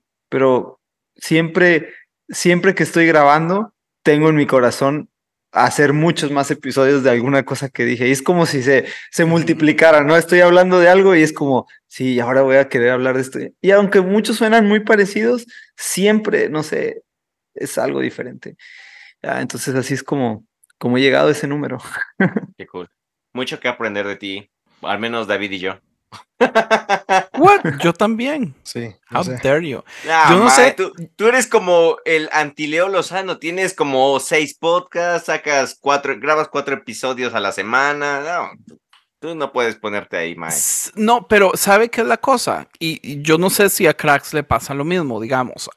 Esta válvula de escape hace que yo pueda pasar, por ejemplo, una semana sana. Yo en la iglesia, digamos, yo escucho a mi pastor predicar de algo que yo no creo para nada. En otra situación yo estaría como, oh my God. Pero yo tengo un podcast. Yo puedo hablar de estas cosas en mi propio lugar, en mi propio momento. Tengo una plataforma, gente que es... O sea, yo ya esas cosas no me afectan. ¿Le trae a usted también pasma en cierto modo o no? Sí, Es porque como terapia, justo ¿verdad? escuché algo que dices, no puedo hacer nada con esto. O sea, no puedo pararme en la iglesia y decir, es mentira, no crean eso.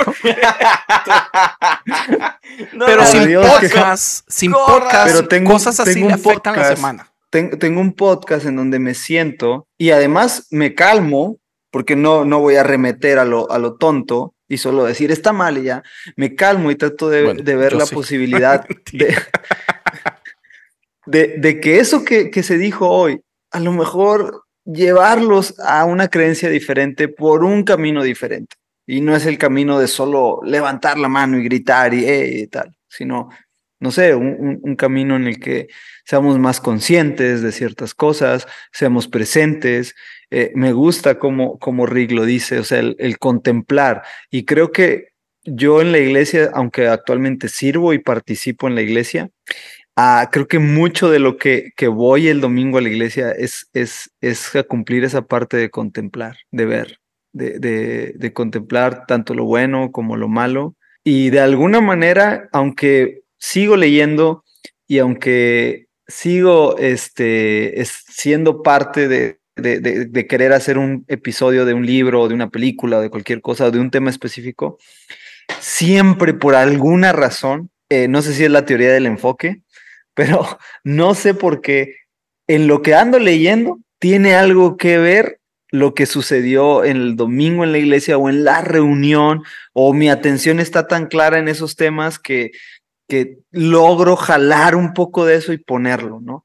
Normalmente no predico en los podcasts, o sea, lo he hecho porque sí me gusta predicar y tal, pero ese no es un espacio para predicar, sino es más bien un espacio para ofrecer una postura. Cool, sí.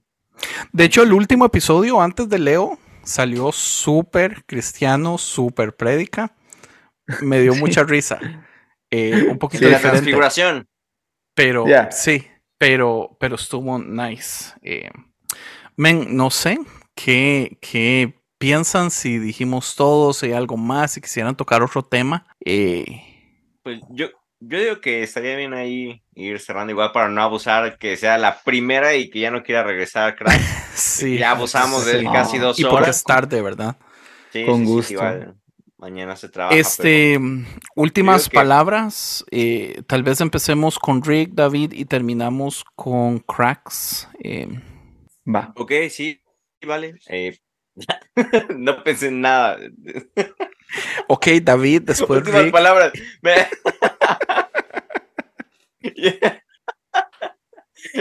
Súper en curva, yo bien dispuesto, pero a la hora de la hora no se me ocurrió nada. No, pues yo nada más que un gusto tenerte acá, Agnus. Es muy cool cuando puedes conocer a otras personas que están como surfeando el mismo camino y es como esa parte, ¿no? Como dije hace un rato, las olas a veces están indomables, pero ver a alguien más ahí dices, podemos sobrevivir. Así que qué chido conocerte y lo que haces está súper cool poder desde una vocación pastoral y las perspectivas de lo que tú colaboras en la comunidad, poder de cualquier manera brindar una opción diferente, abrir el espacio para pensamientos divergentes que al final de cuentas permiten a quien quieren abrirse el pensamiento crítico, tener una opción. Ya. Así que qué chingón por lo que haces y un gusto tenerte aquí en ConCiencia. No, gracias a ustedes por permitirme estar acá. Gracias, David. Y cuando quieras echarte una chela y ahí avísame y vemos cómo le hacemos. Los Muy dos bien. necesitados de amigos. Esto es como una conexión celestial. Pero viven muy lejos el uno del otro, pero sí estaría bien. Vemos. Pero ahí encontramos la forma. Ah, No, siempre hay una igual. vieja maño. Siempre hay una vieja maña. Así tengo un episodio. Liosanazo para La cerrar. sanazo. No, igual, Cracks, la verdad, sí. Yo estaba muy emocionado desde el principio. Yo por aquí, te lancé la invitación y le comenté a Andrés y a David y yo tenía, o sea, como muy buena expectativa de este episodio porque, o sea, por lo que te he escuchado, por lo que he escuchado de ti también y esas cosas, yo dije, o sea, creo que es alguien con quien se va a facilitar la conversación y vaya que así fue. Entonces, yo espero que también tú te la hayas pasado bien. Igual, Ah, o sea, creo que ya te diste cuenta para las siguientes veces que regreses que aquí tienes que pelear por hablar, o sea, porque si no, entre Andrés y David se la Sí, pueden llevar 2 horas. ok. Y se olvidan que hay invitados, o sea, tipo ellos no creas que gladiador de Roma. Está bien. no creas que ellos te van a buscar dar la palabra, ¿no? Aquí tienes que arrancarla y pelear por tus minutos en el aire, si no, te, Somos buenos te seguidores pierdes. de Yahvé. Aquí hay que arrebatar O las sea, que cosas. cuando Leo, ¿cómo estuvo la cosa con Leo? No escuché ese episodio, pero fue una pelea, una batalla campal. Cada que viene Leo es Cada que batalla viene. segura, o sea, no, y Leo es como ya decimos que es de la familia porque cada que viene es pelea asegurada y es de los mejores episodios, de los más esperados. Es que Leo y yo estamos en los opuestos más extremos del universo. Entonces, todo lo que opina Leo a mí me frustra. Pero todo lo que yo opino a Leo le frustra. Y Rick disfruta ver. Entonces, Rick está viendo a ver la oportunidad de solamente sentarse con las palomitas a ver esas cosas. Pero no, O Leo. tirar más leña. Sí, tirar más leña al lado que sea.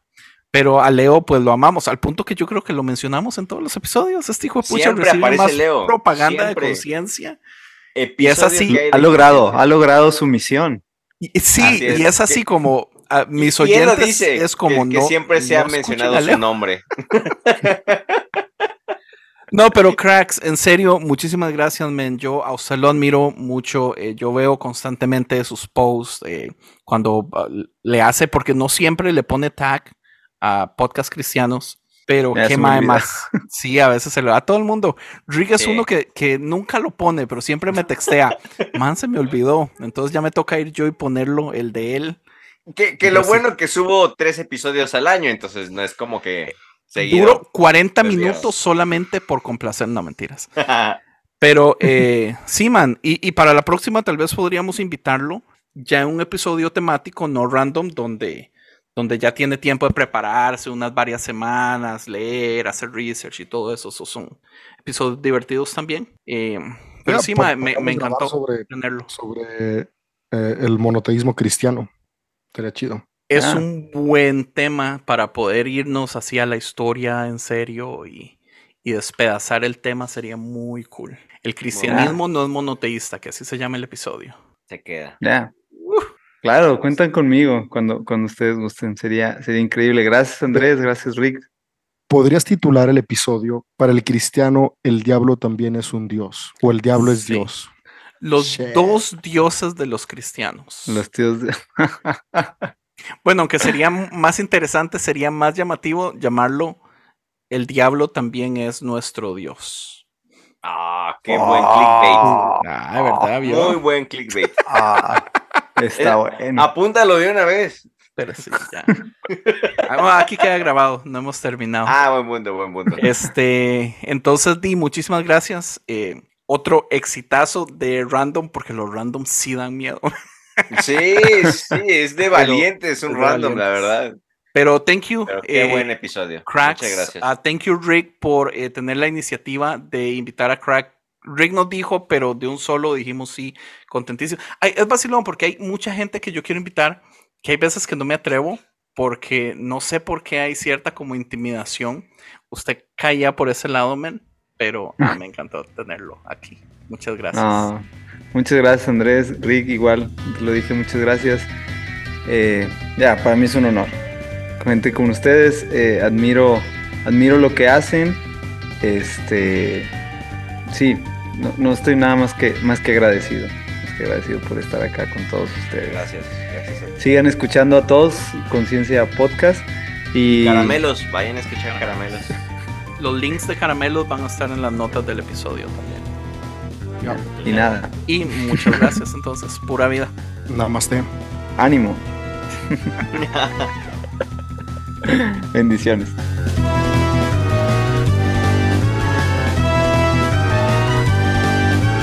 Visítanos a esta dirección www.concienciamedia.com.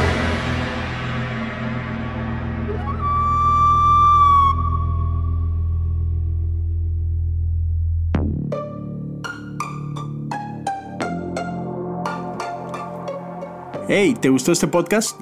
Visita Podcast Cristianos en Español en Instagram, Facebook y Twitter para encontrar más podcasts como este.